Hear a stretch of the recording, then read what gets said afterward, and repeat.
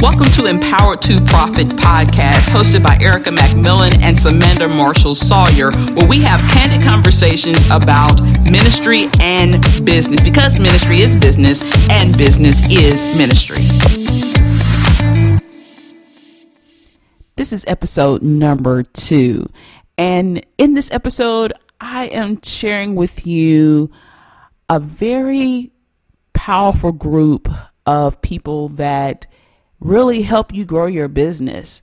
But oftentimes the focus is on the clients, when in essence, our focus should be on our team. It should be on building leaders, building our team, empowering our team to be powerful and self-sufficient, because the point of having a business is not so that you can feel like you are punching a clock yourself as the CEO day in and day out, like there's not enough hours in the day to get done what you really want done.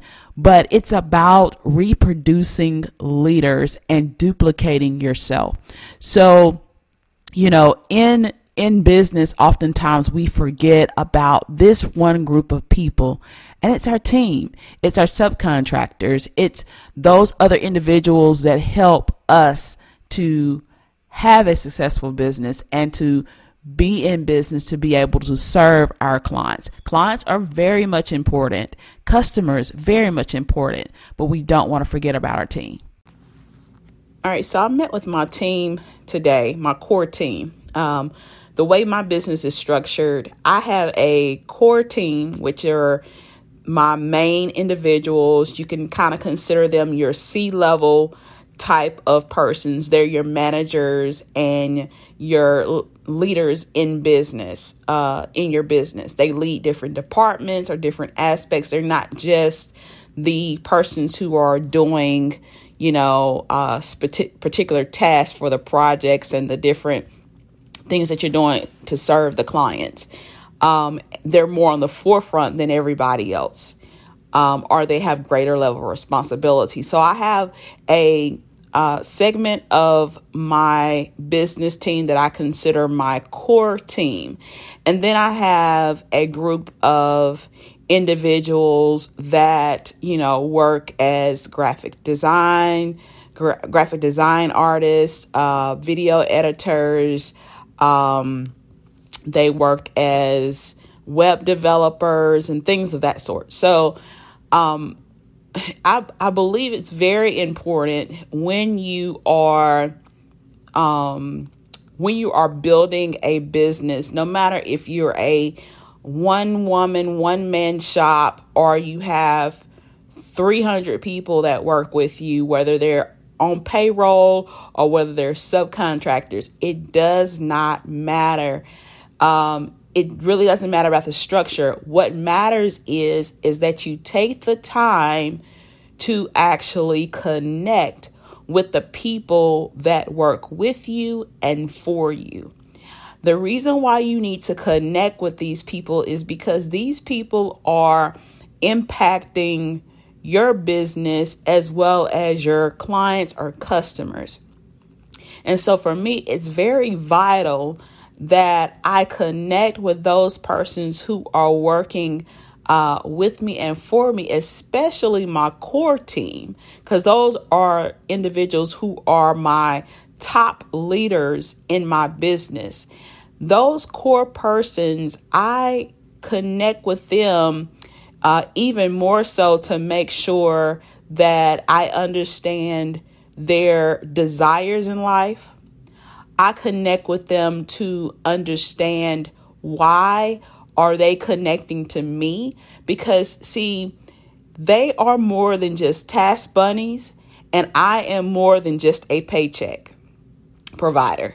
Okay, so I want to know, I'm connecting with them because I want to know what's beyond the surface. What do you desire more than just this paycheck? What can this compensation that you're receiving for the work that you are performing, what does that really mean to you? Is that more freedom to spend time with your family? Is that a vacation? Is that being able to take care of your elderly grandmother. What does this really mean? Does it mean that now you can escape from this 9 to 5, or maybe now you can transform some of your ideas into something that is visible in real life, and you can actually move forward on some things that you've always desired to do? What do you really want out of life? That's one of the main things that I like to understand about every single person that's at least the persons who are on my core team. I want to understand, what do they really want out of life?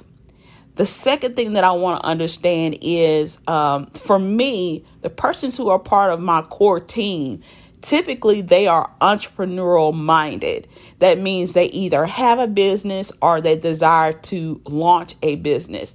And so I like to better understand, what that business is and their vision for that. And if they're not looking to be an entrepreneur, but they have an entrepreneurial mindset as far as a mindset of being business oriented, being professional, being proficient, serving at a higher level, because an entrepreneurial mindset is a different mindset than your typical person who is, punching a clock from 9 to 5 or whatever. And so I want to understand their vision, and I prefer that they have an entrepreneurial mindset, because typically there's things that they really want to aggressively accomplish. And I want to make sure that where I am placing them on the team or in this business model of my business, it is in alignment with the direction that they desire to go, so that not only are they accomplishing things that are my goals, but I'm actually helping them to accomplish their goals because they are part of my team. And so it's a reciprocating relationship, to where it's not just about how much they are compensated, but it's about the fact that their life is impacted, and it's transformed, and it's changed in the way in which they desire for it to be changed, because of the vision that they have for themselves, for their business, and what they desire out of life.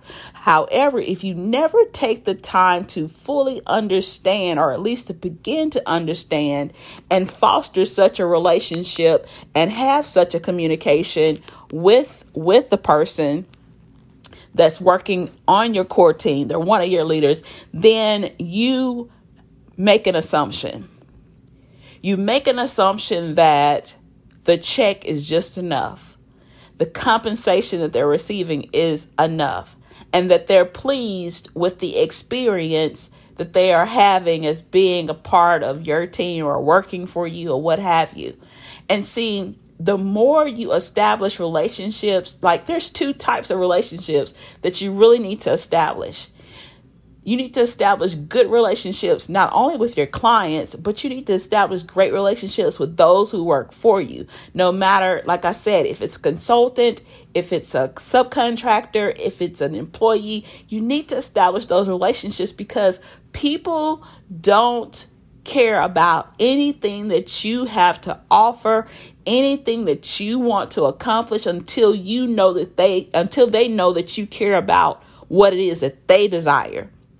And so you want to have a sincere, genuine concern and care about them as a person. You want to have a genuine concern about their well-being and their desires, because when you do that and it is sincere, then you've begun to build a foundation of a relationship with that particular team member, that particular leader, that is paramount. And you will see that person perform at optimum levels, because they realize that what they're doing with you or for you or part of your business or for your business or what have you, what they're doing for you is actually going to still benefit them beyond a paycheck. And that, to me, is the American dream. That, to me, is the entrepreneurial dream. The entrepreneur doesn't just want time freedom just because they want time freedom. They want time freedom so that they can live life on their own terms. And you can empower even an employee to be on fire and to be excited about working with you by understanding their desires and then cultivating that relationship around that. I see so many times that I've helped clients where they had turnover in certain areas or they had employees that were underperforming. And one of the main things that was happening is that they were not taking the time to understand, to build and foster a relationship with those particular persons who were working for them. And oftentimes it just takes a conversation here or there. It takes an additional 15 to 20 minutes during a meeting to just start to cultivate that relationship. It takes, an hour lunch one-on-one with certain persons who you may think is underperforming. You may think just doesn't get it. And in essence, you may have missed the mark as a leader. And we have to be humble as leaders, receptive as leaders, to know when to really, push the needle to challenge those persons to work at a higher level, perform at a higher level, or when it's our responsibility to empower them to operate on that level of expectancy that we have. So if you are looking at your team and you have a team and like I said, it doesn't matter if this team is a group of, subcontractors or if this team is just different individuals that have agreed to work with you on a particular project. It doesn't matter the title, the structure, or what have you. It doesn't matter if this is a nonprofit and they have volunteers. When you have people that you want to perform, one of the biggest things that I have seen that has made the greatest difference is building a sincere relationship with those persons, communicating with those persons, having friendly conversations with those persons, learning more about those persons, because it's not just your clients that matter. It's the people that work with you that matter. And I'll share this one last point about building up your team. Well, 2 points. The second point is you should look for opportunities to give your team bonuses, to incentivize performance. We want our people to perform, and sometimes we want our people to perform, and we are looking at every nickel, dime, and penny.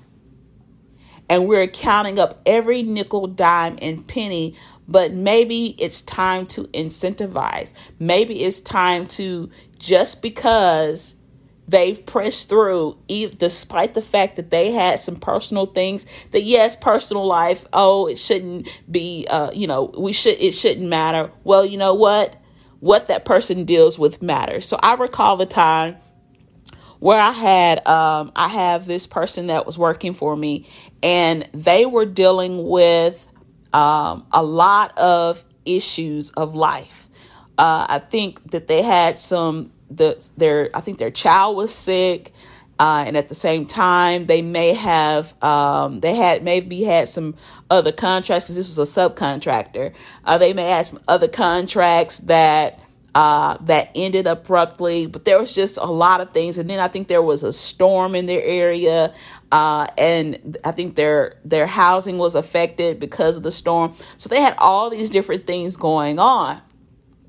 And despite they had all these different things going on, they still were staying in communications with me to let me know what work was being performed, what work may be delayed, and they constantly responded to any questions that I had as soon as they were able to do so. Now, I did detect delays in certain things that they were, how they were being responsive, but they explained to me what was going on. Well, during the next, because I paid this person like every 2 weeks, based upon what they were to be completing. I paid this person every 2 weeks. And at the next, what I considered pay period for that person, I gave them a bonus. I gave them a bonus and just said, here you go. Because it's one thing to show up. It's another thing to show up even when you are faced with different things. And sometimes we don't know what's going on with a person. But you definitely want to look for opportunities to give your people bonuses, to give your person incentives. I've even given incentives to complete projects ahead of schedule. I'll tell somebody, hey, you do this by such and such deadline, which is maybe a week or a few days prior to the actual due date for that project. And I'll give you this bonus of XYZ amount. And you don't want it to be like insulting. You want it to be something that is really going to be an incentive. And I did that. And when they performed, those who performed and completed things early, I gave them those bonuses. I do that because I want to show them that their work matters. What they do matters. And I'm watching them. I'm looking for leaders who are performing, because I don't have just followers who work with me. I have leaders from my core team all the way down to the person who just does web edits, or somebody who just I don't want to say just to belittle, but they're more task oriented, and they may not be one of my team leaders, or they may not be on my core team. They may not, be over a certain section and manage other people, but their work matters. And I'm watching, I'm looking to see that you're showcasing leadership, because a leader serves in excellence, no matter what the project is, no matter what the task is. They take pride in doing so, and they perform. So the second thing that I would say is you want to incentivize. The third thing is something that I don't know why it's overlooked, but it seems like it's often overlooked by small business owners, especially small business owners and entrepreneurs who are trying to bring people on board to do things for them, or maybe they've outsourced an administrative support arm, and they're looking for these persons to perform. And it's almost like they expect for these persons to perform miracles, literally. Like these persons are supposed to be super powered sponges and mind readers. This is what I mean. Case in point, I've had multiple scenarios where I was helping organizations to see why there was turnover with their employees. Or maybe I'm helping them in the filtering process to see, okay, who's a better candidate for a position. And this is like part of what we do with what we call our operations cleanup service, to where we're helping to streamline workflow and we're helping to make operations more proficient. Okay. And so part of the strategies that we implement usually results in us getting involved with looking at the type of people that they're hiring, or the persons who are already in certain positions, how those persons can perform better.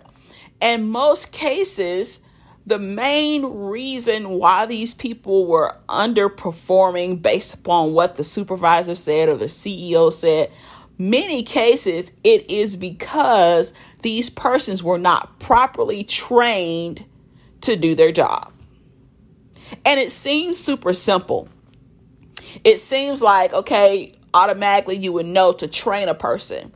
But in essence, when somebody's a small business owner or leader of a nonprofit, or they're a small business and they have several things going on, oftentimes taking time to train somebody is an aspect that gets lost in the equation. They bring the person on, they give them some tasks to do and say, hey, here's in a nutshell, they give a summary.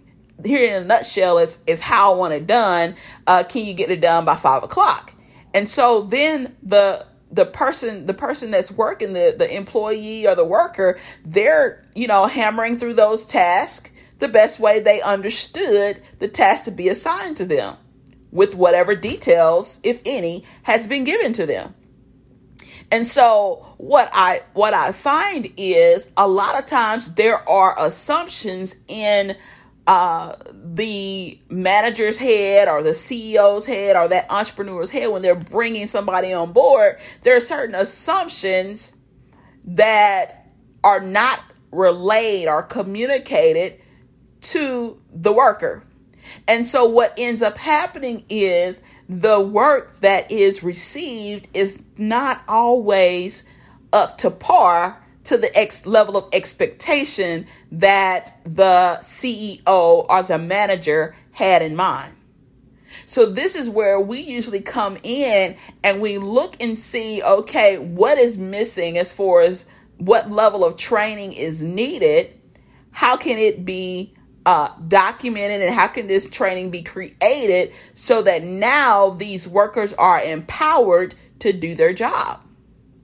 And to not only do their job and complete the task, but do it well and to the level of expectancy that manager or that CEO has. So a lot of times we have not really looked at what it is that we want this person to do, and what does it, not just what do they need to do, like the task, but what is the level of expectancy that I'm placing on this task, and what does that really mean? Case in point, let me give an example. When I want one of my web developers to create certain things on a website, as part of the communication process to help them be better trained to how I view the project, how I view the approach to the project, oftentimes I will not only give actual bulleted instructions, but I will also do a video that is in essence teaching them my philosophy or my approach to this project. That way there's less of a possibility that they will miss the mark in completing this to a satisfactory level. If they miss the mark, it's because they did not review the notes and they did not go through the training, because the video is there for them to go through over and over and over again. And the notes are there for them to go through over and over again. And if they complete the training and they look at the checklist and they've went through all of that, they complete the task and they say it's complete, then if they don't meet my expectations, I usually tell them go back and review the training. Because what should happen before a task is considered complete, if there's any questions, that person should be able to ask educated, enlightened questions, because they have been trained and they've been provided a checklist. Do you provide your workers a checklist? Do you provide your workers with training? That's an essential component to understanding how you do business. That's an essential component to understanding your level of expectancy from your workers. And so when they don't meet that level of expectancy, for me, if my persons don't meet that level of expectancy, the first thing that I do is see that I adequately communicate to them my level of expectancy. What exactly was it that I was expecting? And did I provide them with the adequate resources and the adequate training, checklist, etc. to do so? So when we're looking at, our team performing, building an awesome business, we need to look at our team. And are we really empowering them to serve in excellence on the level of expectancy that we have?